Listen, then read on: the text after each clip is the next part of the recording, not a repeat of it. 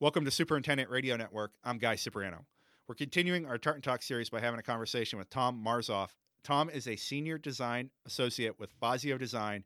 And wow, there's a lot to unpack in this podcast. Tom's going to discuss numerous things, including his recent restoration work at a classic club in Pittsburgh, his experiences working on tournament courses, the life cycle of golf courses, how he met Tom Fazio, his family's history in the game, and what his thoughts are about how his career has progressed working for a huge golf course architecture firm. But before we get going with Tom, we'd like to thank Better Billy Bunker for supporting this podcast. Better Billy Bunker is not only a big supporter of the American Society of Golf Course Architects, Better Billy Bunker supports a number of industry efforts, including the work of golf course superintendents. We're glad to have them on board, and we're glad that Tom was able to take some time to join us. Well, Tom, it's great to have you on the podcast. Glad we were able to pin you down and you have some time for this. And the first thing I wanted to ask you, and we have a lot of topics to cover here, is that you recently completed a restoration on a Seth Raynor design golf course called Fox Chapel Golf Club in suburban Pittsburgh.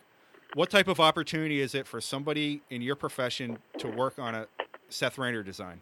Well, as you know, it's a beautiful course and a great membership. And, I was charged with helping the club as they looked at how to take care of the golf course, and how we do that. We evolved to doing master planning. So we formed a member committee. The club kind of outlined their goals of what they felt was important, and Seth Raynor is so popular right now, and Seth Raynor designing that golf course and opening it in 1925. I think that's the story of the club. That's the great design of the golf course. It fits the terrain. It's a wonderful routing. Seth Raynor did an excellent job, and of course all clubs, over time things get changed on a golf course just from year to year and going through the golf seasons and different folks involved, and I think this group of human beings wanted to put the golf course back to Raynor, so it was a unique opportunity for us at Fazio Design to help the club study the history, find the original design information, and put it back on the ground. So it was a lot of fun. It was a change of pace for me because the Raynor style is an interesting bunker. It's an interesting form. It's an interesting shape, and a lot of the greens are open in the front. You can roll the ball up onto the green, and so it was a lot of fun to put the history back on the ground and help the club proceed with their goal of restoration. Tom, you've seen a lot in your career. What was it like completing a big restoration like this during a year like 2020? Oh, the pandemic has been tough on contractors and tough on clubs, and hats off to the contractor that helped us do this NMP, Mario Poye. His company was there on site and wore masks every day and worked hard, and difficult working situation with the early stages of the pandemic. We had started earlier in the year and were back to work, and then immediately the governor shut the state down, and that included golf for a little while. So the contractor had to leave the site, and then we had to go at it again once we were allowed to go back. So retooling the job, we lost time. Club still needed to get it done by the end of the year, so the contractor increased staffing, and it just made sense for me to help get it done by just with the travel issues with the COVID-19 and trying to eliminate touch points. I just moved to Pittsburgh. I thought it'd be easier just get an apartment, be on site every day, and the club was going to allow us to work on a lot of golf holes at the same time, so it would just made sense to be there every day. So we adapted to it, we changed, and we had a lot of talent on site, and work went quickly. We went through the golf holes quickly. The weather cooperated, Guy, and it stopped raining when we went back to work, and we had very little delay at all from weather, and it was difficult for Jason Hurwitz and his team, the golf course superintendent there, to keep the turf alive because it was so dry and the ground got powder and dry. So Jason and his crew did an excellent job of overseeing the whole project and helping with the difficulties of the pandemic and keeping the turf excellent. So that finished up well. The members are enjoying playing the golf course, and it's back in great shape. And a lot of positive comments to see the Raynor design concepts back on the ground on each and every hole. So you're speaking to a native Pittsburgher here. I haven't lived there for 2 decades, but what was it like picking up and moving to Pittsburgh, and what did you learn about that region, or did you even have any time to do anything besides this project? Well, Well, I've been fortunate to get to spend a lot of time in Pittsburgh over the years, and know the city well, and a Pittsburgh Pirates fan and Pittsburgh Steelers fan. So that was fun to return to Pittsburgh. I did help out. I started with Oakmont in 1999, and Tom Fazio and I were hired to come back to Oakmont to help with restoration of the golf course. And so we spent a lot of time there and a lot of construction and wintertime construction working at Oakmont, tooling the golf course for an amateur and a women's open and 2 U.S. men's open. So familiar with the area, just across the river is Fox Chapel. So, you love Pittsburgh. It's a great town, great city, has a great feel to it, a lot of great restaurants, a lot of great food. And so I just was, looking forward to the opportunity to be back at Pittsburgh. So I got an apartment right near the job on the Allegheny River and, 5 minutes from the club, and had a great summer. It was a lot of fun to be there at Help Fox Chapel. Here we are, we're 5 minutes into this, and we've talked about Fox Chapel and Oakmont, which are 2 classic courses. I think a lot of people, when they hear Fazio design, think you only do new golf courses. That certainly hasn't been the case throughout your nearly 4 decades there, Tom. That's right. Tom Fazio has been blessed in his career with a great knowledge of strategy in the game, and Tom has been asked by many, many clubs to come in and help them, prepare for golf tournaments and past U.S. Opens in his career. And so I started working with Tom in 1983. One of my passions was always tournament golf, and I asked Tom, and as we worked together over many years, could we get more involved in tournaments, and that became a focus in my career. So I just really want to thank Tom for allowing me to pursue these types of events, and along with all of our new golf courses. The company, Tom's done over 240 golf courses in his career, starting out with George Fazio, who began the company. George was Tom's uncle. Since my time with the company in 1983, I've helped Tom with 82 golf courses. So it's been a pleasure to be together and travel and go to new sites, walk the land, figure out where the golf holes are going to go, work through the permitting process, draw the plans, and then start the construction and follow that up with Tom Fazio. He's has one of the greatest minds in golf, understanding of the game at the highest level, and then also understanding the importance of making a golf course enjoyable to play, fun to play, maybe look strong, look hard, but play a little easier in terms of where we locate hazards and where we place features when we're routing golf courses on new sites. So I'd say that the secret to Tom's career has been his ability to route golf courses on land and get the holes in the right place to begin with, and then you have a great chance to build 18 quality golf holes. There's some incredible history with Tom's family and your family, but before we get to that, when you work on these golf courses that are hosting big televised tournaments, how do you balance the needs of that tournament with what the membership's going to have when that tournament eventually leaves town? That's the tough part, Guy. I mean, it is very difficult, the role of a golf course architect, when you come in to say, and every event's a little different, but let's just say the U.S. Open as an example for your question there. When working to help the United States Golf Association prepare for their championship on the host course, the USGA plays the lead. The contract for the U.S. Open is structured to where they're allowed to make adjustments to the golf course. They're allowed to control with the fairways.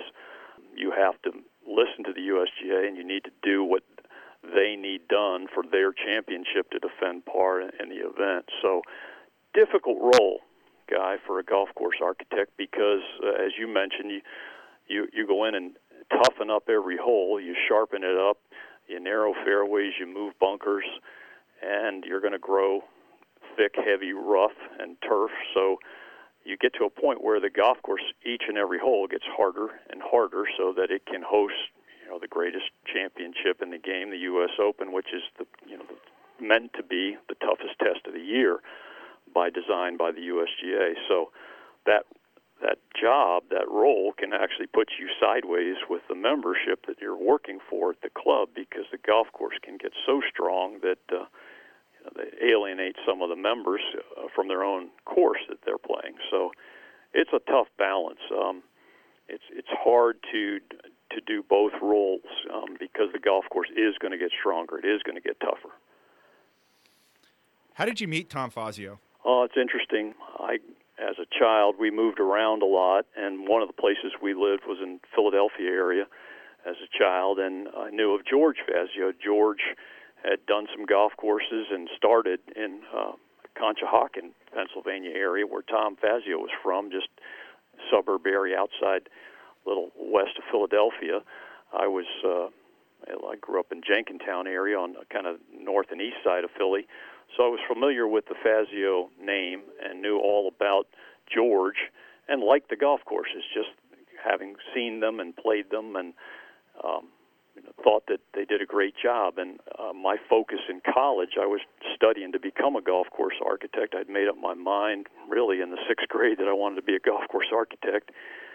And to help me in my endeavor to meet Tom Fazio and hopefully work for the firm someday, as part of my college thesis at Virginia Tech in landscape architecture, I did a project on golf course design and construction. And I wrote to the Fazio office and asked Tom Fazio, could I have the plans for the course he had just finished at Pinehurst number 6. I'd been going to Pinehurst for golf camps, and I saw the Fazio team put Pinehurst number 6 on the ground. And so I thought, well, how about I do my college thesis and redesign a golf course on top of that same site with the hopes that when I go into the office someday to interview for a job after college, that they might spend 5 more minutes with me because they're familiar with the site and they might have some interest to look at what I've done. So that was my move in college, was to target the Fazios. I really wanted to work for them because I liked their golf courses. And so after college, interviewed with Tom, and it went really well, and he did look at my thesis and of Pinehurst number 6, and was fortunate in 1983 to get offered a job and mentor and start with Tom Fazio. So what a great human being, what a nice person, what a great teacher Tom Fazio is. I think the success of our company, all the people that work for Tom have been taught by Tom and spent a lot of time with him, and you quickly pick up on what is important and how to be able to think and talk to clients and help clients meet their goals for golf. So you were in college, you identified the firm that you wanted to work for, and you landed an interview with them. How nervous were you during this interview? Well, it was interesting. To get a job in this business, as you know, Guy, is tough, and there's, it's not a lot of jobs. And I'd hoped that the Fazio firm would be my place of employment, but as a college student coming out of school, you got to be ready to go to work and work for anybody. So I wrote to the American Society of Golf Course Architects back, and this is the days where no email, of course, in early 80s. So I got the list and the names of every golf course architect that was an ASGCA member. I got their addresses. I had this little booklet that had the names and addresses, and I figured, well, I'm going to go interview with this group of people. And it was a tough time in golf in 1983. There was like 82 golf courses built that year. There was a little high interest rate, and no one was really hiring. So I set out to just walk in the door at offices, a cold call, and just show up with my drawings, my college thesis on a golf course, and just try to get a job. And so I literally took off and interviewed. I was living with my father in Alexandria, Virginia, Washington, D.C. area, and got in a car, took my drawings and my golf clubs and my ASGCA list of names and addresses, and drove and took off and did 32 job interviews over 6 weeks, met with a lot of golf architects, and many places I just show up in the town, find the place. You had maps then. You didn't have the app on your phone to get you there. You had to find the address and drive to it and just knock on the door and hope they'll talk to you. So a great experience in my life. I walked into a lot of great golf architecture firms, sat down, got to see how they work, and it was a great experience for me just to see all the companies. I went to New Orleans, I went to Miami, and back again, and every point in between, and just drove and was lucky enough to get offered a job from Tom Fazio. Did you and your father stop and play any golf along the way on that journey?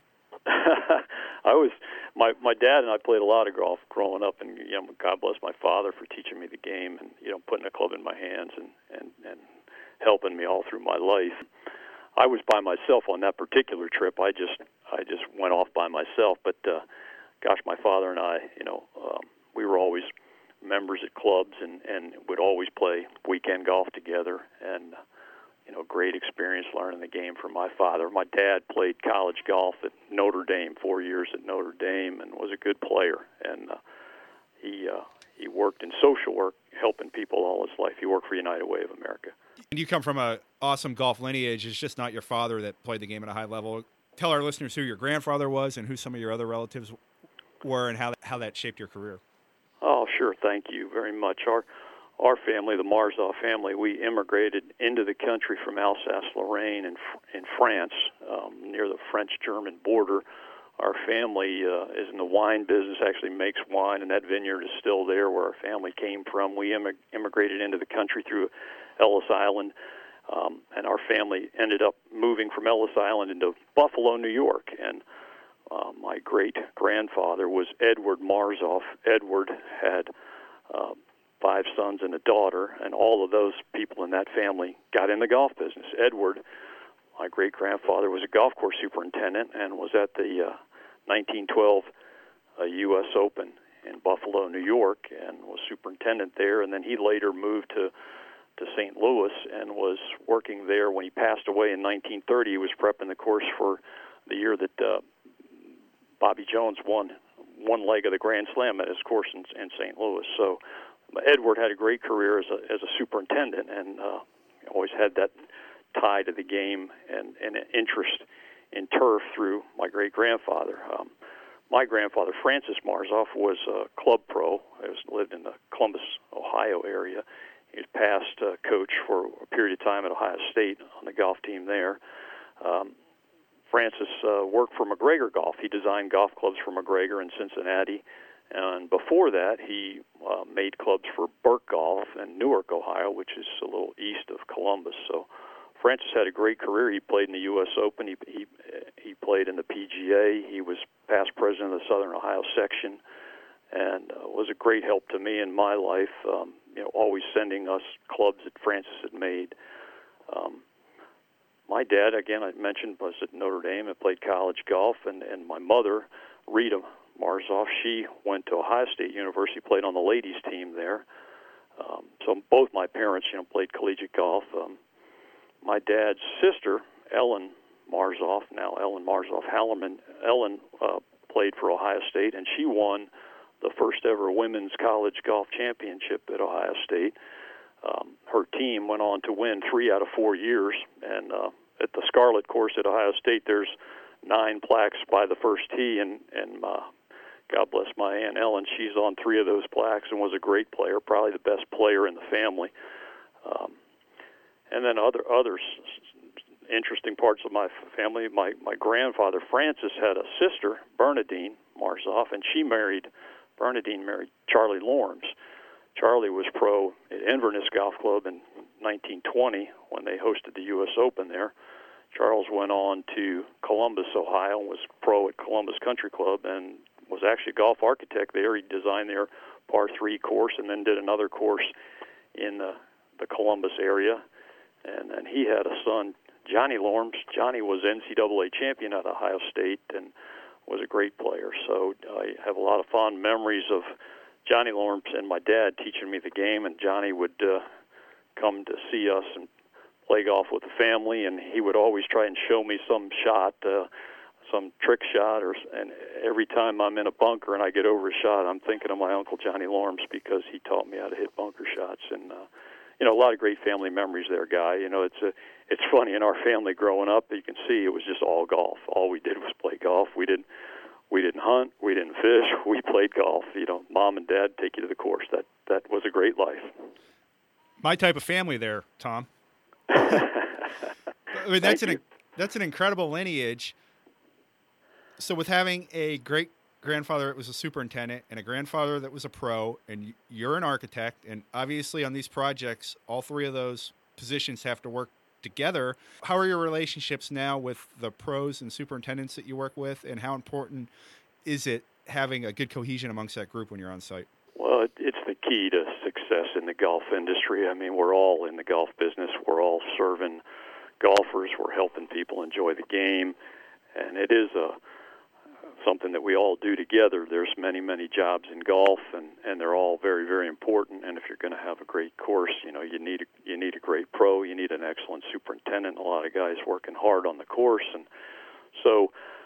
In my career, because I kind of grew up in this, and I, as a teenager, I worked for a pro and worked in golf, and I've always tried to seek out the employees of the club and develop a relationship with them and understand their needs, before we ever get started.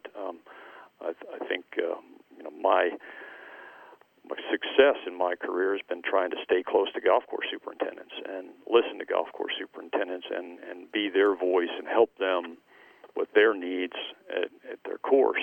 Oftentimes, an architect gets hired and is brought in, and there's a desire to do a project, and then you find out, well, gosh, the maintenance team, needs equipment. They need mowers. There's other things going on, and you can become a voice for how to help a club get better, and golf maintenance is the key to every day enjoying a round of golf. So I think I've stayed close to superintendents and tried to help support superintendents. And then, the pro shop, the pro is listening to the customer, touching the customer every day, and a lot of feedback, positive feedback gets through the pro shop. So you've got to understand that side of the business and keep that involved. You can learn a lot about comments about what people think about the golf course by speaking to the golf professional and walking the golf course. So I've always tried to draw in the golf pro and go walk the golf course before I start talking about it. Listen to the golf pro, understand how the course is played, what's important. You can learn a lot by just getting out on the golf course and listening to the staff. What was your first project with Tom Fazio? I started off we had an office in Jupiter, Florida. I started as a draftsman, just getting plans out the door. Jan Beljan was running our office at that time, so I started off as Jan Beljan's draftsman in our Jupiter, Florida office. So I would help Jan get the plans done, get the specs done, put things together. And it was interesting back again in 83, 84, a guy before there was FedEx and before there was even faxes and email. We would work on plan sets for Tom and with Tom in the office, and then we would put them in a tube, drive to the West Palm Beach airport, and put them on a plane to ship the plans out to the client. And so Jan and I would work till the end of the day with Tom, draw these plans up, put them in a tube, run to the airport, and arrange a courier to pick up the drawings when they were delivered to the client. And that was the early days of golf design, which is gone now. FedEx is available, and they pick up the plans and they get there the next day. And back when we were working in the 80s, that wasn't the case. You had to orchestrate all that and make it happen and courier, and so that was a different time. But with Tom, I think I worked in the office and helped with plan production. Then it came time to learn about construction, and I had an opportunity my first trip was we were building Barton Creek in Austin, Texas, and Andy Banfield was heading up that project for Tom, and Tom thought I was ready to kind of work in the field. So I went to Austin, and we had an apartment, and we started building Barton Creek, the first course at Barton Creek, which was a lot of fun. Mike Strantz was there. Mike and Andy and I worked together on that, and what a great team to get to be out on a piece of property and walk it, and with our talented staff teaching me how to think on a golf course. And then my next project was we got commissioned in the mountains of western North Carolina to do the Wade Hampton Club in Cashiers for William McKee, and I ended up leaving Austin and moving to Wade Hampton and living on site for a year and a half to build the Wade Hampton Club, which is now our highest ranked golf course in our company. It's in Golf Digest ranked number 25 in the top 100 guide. And so living in Cashers and carving out the site, a beautiful mountain site, was really the first golf course that I was at every single day from start to finish. A lot's happened through the 80s, 90s, 2000s, 2010s, and now in the 2020s. And Fazio Design is still doing a high volume of work. What has made your firm so successful and able to endure over such a long period of time in your mind? Well, it's Tom Fazio. I mean, the connection is Tom. He prides himself as being a very good listener. He listens to the clients, and I think when you see the difference in our firm, Guy, if you say, how our firm's different, we listen to the client and we write down the business plan that they need to be successful. It's not like we're going to come out and just lay some golf course on the ground based on our vision. We don't do that. We listen to the client and we define the business of this particular golf course. And every golf course design should cater to what you're going to end up running the facility as. And if it's a resort or daily fee golf course and you're going to play 40,000 rounds a year and play a lot of golf, well, then you obviously need big greens. You need big greens to move the hole around so the turfs can recover. In our minds, you listen to that business plan, and then you lay out the golf course based on what does that course need.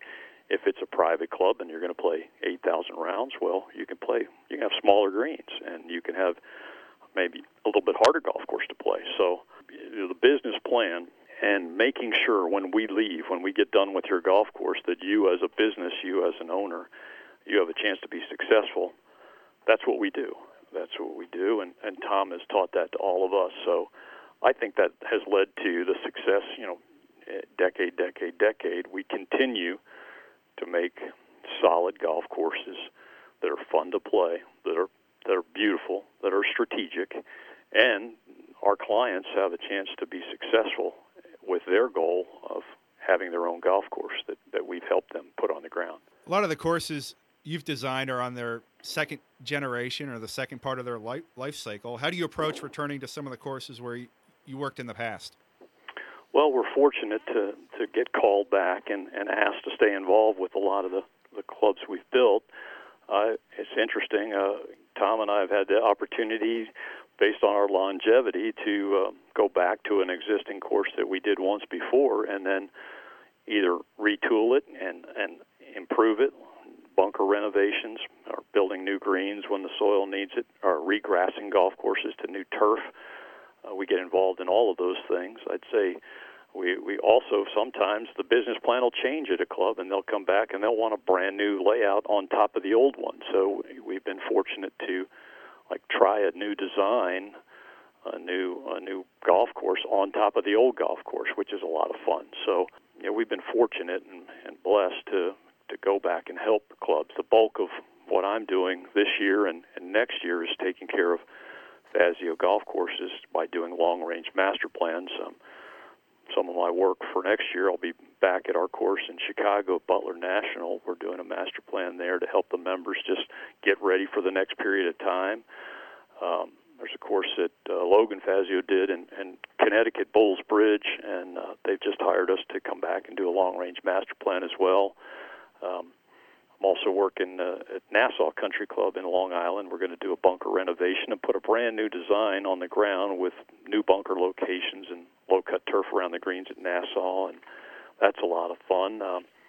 We're helping out at our course right now at Firestone in Akron, Ohio, the West course, which recently changed its name to the Fazio course. We're working for Firestone, putting in a new bunker style there, and so we're fortunate to have these initial relationships and then develop that guy into staying involved, helping a club walk through time, and then come back when they need it to improve bunkers or retool a golf course through master planning. Yeah, I was pretty fortunate. I was at Firestone 3 weeks ago. I think it was the second day that construction started. I was there working on a story and doing some tours for an operations profile.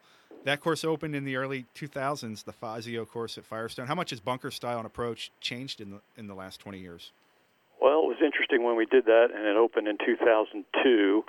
Our mission there was to try to give them a golf course that kind of would garner some play away from their tournament golf course, which is the South. The South is the great course at Firestone, and and this west course was wrapping around the south course. The south course is kind of in the center of the property, and the west course traverses around the perimeter of the south. So at that time, Club Corps was trying to get more play and a reason to come to Firestone other than playing the south course. So they wanted a golf course that would garner some attention and another reason to come and stay at Firestone. The north course there across the street is a beautiful site. It's got more terrain and big lakes, and a lot of people love the north course, and I do too. It's a great course at Firestone, and that's beautiful too. So, you know, it was, with two great golf courses, it was tough for us to come in there and put something on the ground that would compete with what they already had. So it was a lot of fun. We walked the golf course with the pro at that time was Don Padgett. Don had been at Firestone a long time. He would walk the holes with Tom Fazio and I, and we'd lay out the golf strategy on the ground, and Don was very, very involved in that. So that golf course was larger greens because they wanted to play a lot of play, and well bunkered, and a combination of kind of some short holes and some really long holes on that golf course, and birdie holes and then tough holes, and it had a nice flow to it. You play the golf course there, and you have a chance to get a stroke back on the next hole, and then you're going to play a hole that's really tough. So that bunker style that we put on the ground was sculpted at that time and difficult. And I think now, as you roll forward with changing in golf maintenance, the need now is just to be able to take care of a golf course and reduce man hours because of the tough part, I think, Guy, and we're seeing across the board in America now, it's golf maintenance is getting, it's tough to hire staff, and to keep the game affordable and pay a living wage, you've got to be able to clean the golf course up and get it mowed and get it played a little faster. So we're evolving, we're changing to meet the need of the industry right now by creating a simpler bunker style with turf that you can drive the mower around the perimeter of the bunker, cut the grass, and move on. And so we're doing a smooth edge bunker that is easier to maintain but has a classic look. And so now we're evolving the course we did in 2002, where they're working now and kind of putting a style of bunker that's less man hours and also a great strategic placement of the bunker. The bunker's in the right yardage, the bunker's in the right spot, but less man hours. So we're looking forward to that. We should be finished with this work and play the golf course next year with the new product on the ground. The golf course contractor, Aspen, is there. They're doing a great job, so we're enjoying that time at Firestone. Speaking of course improvements and infrastructure, I'm holding a great document that you sent me, the Golf Course Items Expected Life Cycle document by the American Society of Golf Course Architects. Tom, you were heavily involved in producing this document. Explain it to our listeners, and where can they get their hands on this? Sure. The life cycle chart can be found at the ASGCA website, asgca.org, and there's a key and tab that you can pull down to get the documents there. So if you went to our site, you'd be able to find it. What is it? The life cycle chart is a tool for golf courses to help everyone understand the life cycle, how long would parts of a golf course last, and when might they need to be replaced. So it's a very simple chart, Guy. On one column on the left-hand side of the page is the list of all the infrastructure items of golf courses: cart paths, tees, bunkers, irrigation systems, drainage, pipe, greens. Everything's listed on the left side. And then the next column on the right is the age range. How long would you expect a driving range tee to last before it's uneven and unlevel and need to be rebuilt? So this was a very simple idea to just try to put some time frames so that if you own a golf course or if you work at a golf course, you would say, well when are we going to need to do our bunkers again? Or how long will the grass on the greens last? How long will the USGA green last before it needs repair, replacement? So the goal of this was to put some time to this and have a structure in place that everybody could pick up this and use it as a guideline for running their golf club. I learned this through all the master planning that I've done with Tom Fazio, traveling to all these clubs and working for clubs. You start to see patterns that 7 to 10 years after a bunker is built, it starts to degrade. The sand quality starts to decline. You start to hear playability issues from members. Usually by year 7 to 10, there's a lot of concern or comments from players about bunkers. So you start to see these time frames, and they would repeat and repeat as you were moving around the country. So it was logical to, from what you've learned in the industry, to put this chart together. And in 2005, the ASGCA membership decided, well, this is a good thing. We should share what we've learned.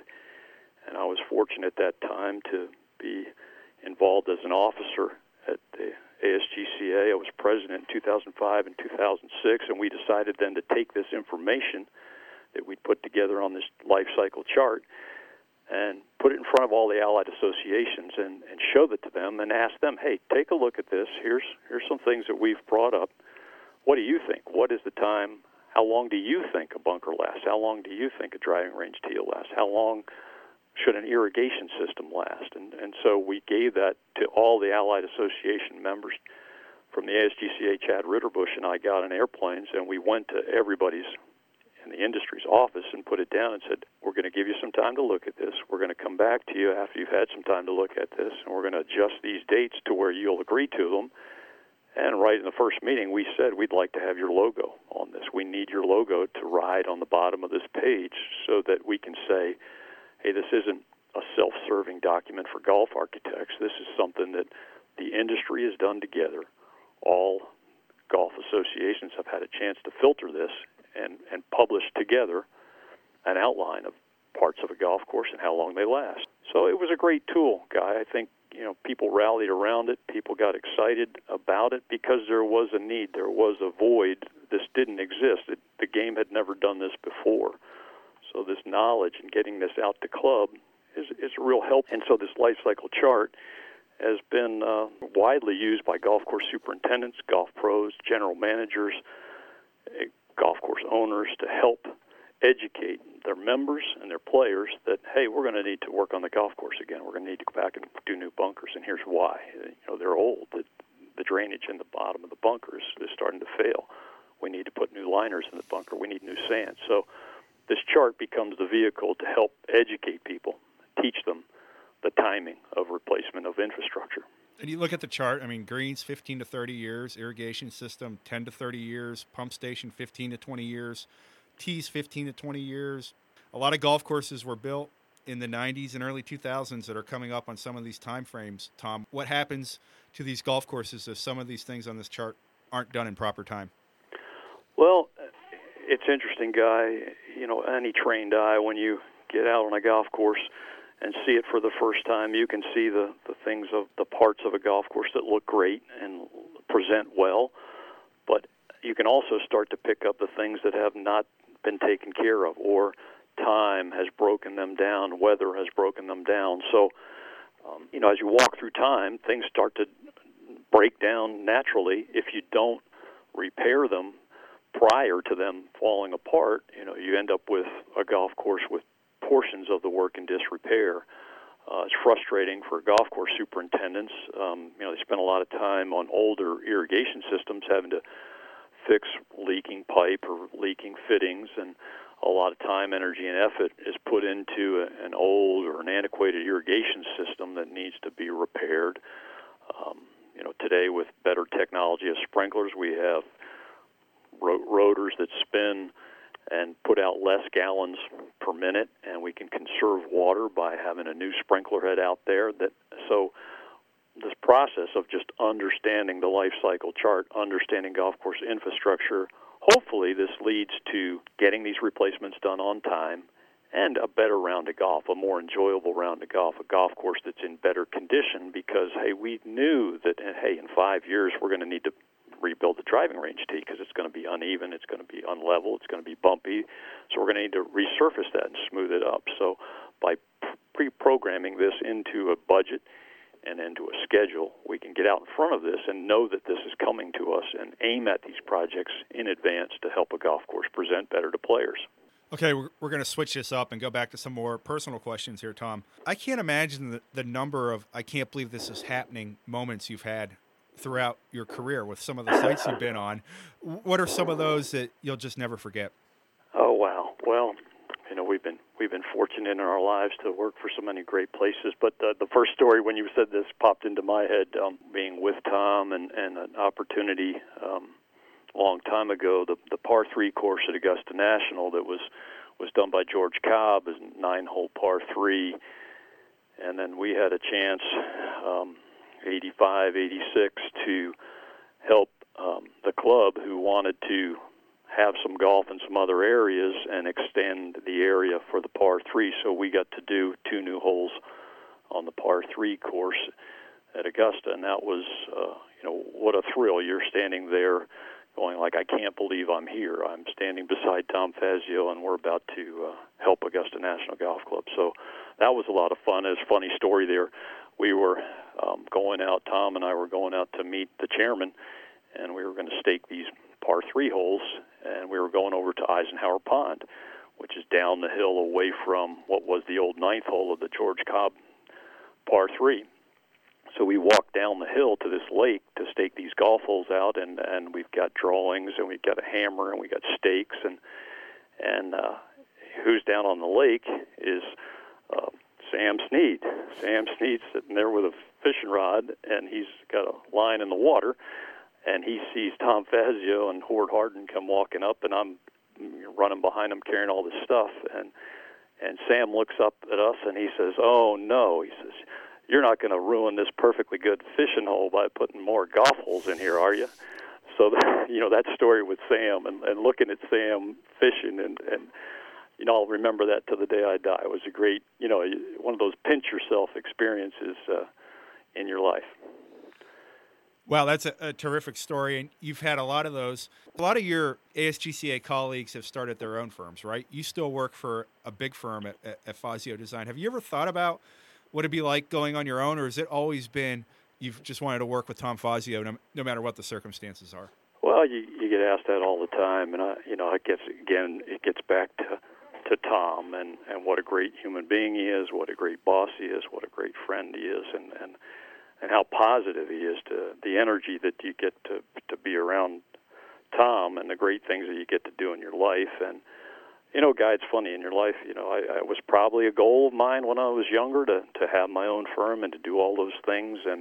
But in life, sometimes great things come along and things go your way in life. And, one of the great lessons in life, Guy, is if you've got something great going on in your life and it's positive and it's fun and you're enjoying it, don't mess it up. Enjoy each day. Keep going. In this life, I've chose to be with Tom and stay with Tom because it's been fun, and we've done some great things.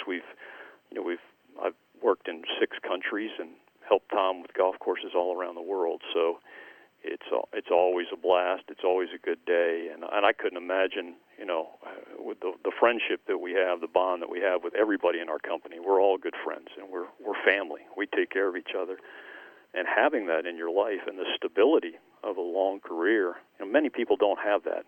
I've learned to embrace it, to enjoy it, and why would you walk away from that? Well, I had some other questions, but why mess up a perfect podcasting end? That was a great way to end it. Tom, thank you so much for taking the time. This was a lot of fun, and congratulations on everything that you have achieved. Oh, thank you so much, Guy. I really appreciate this opportunity to be with you. Thank you very much.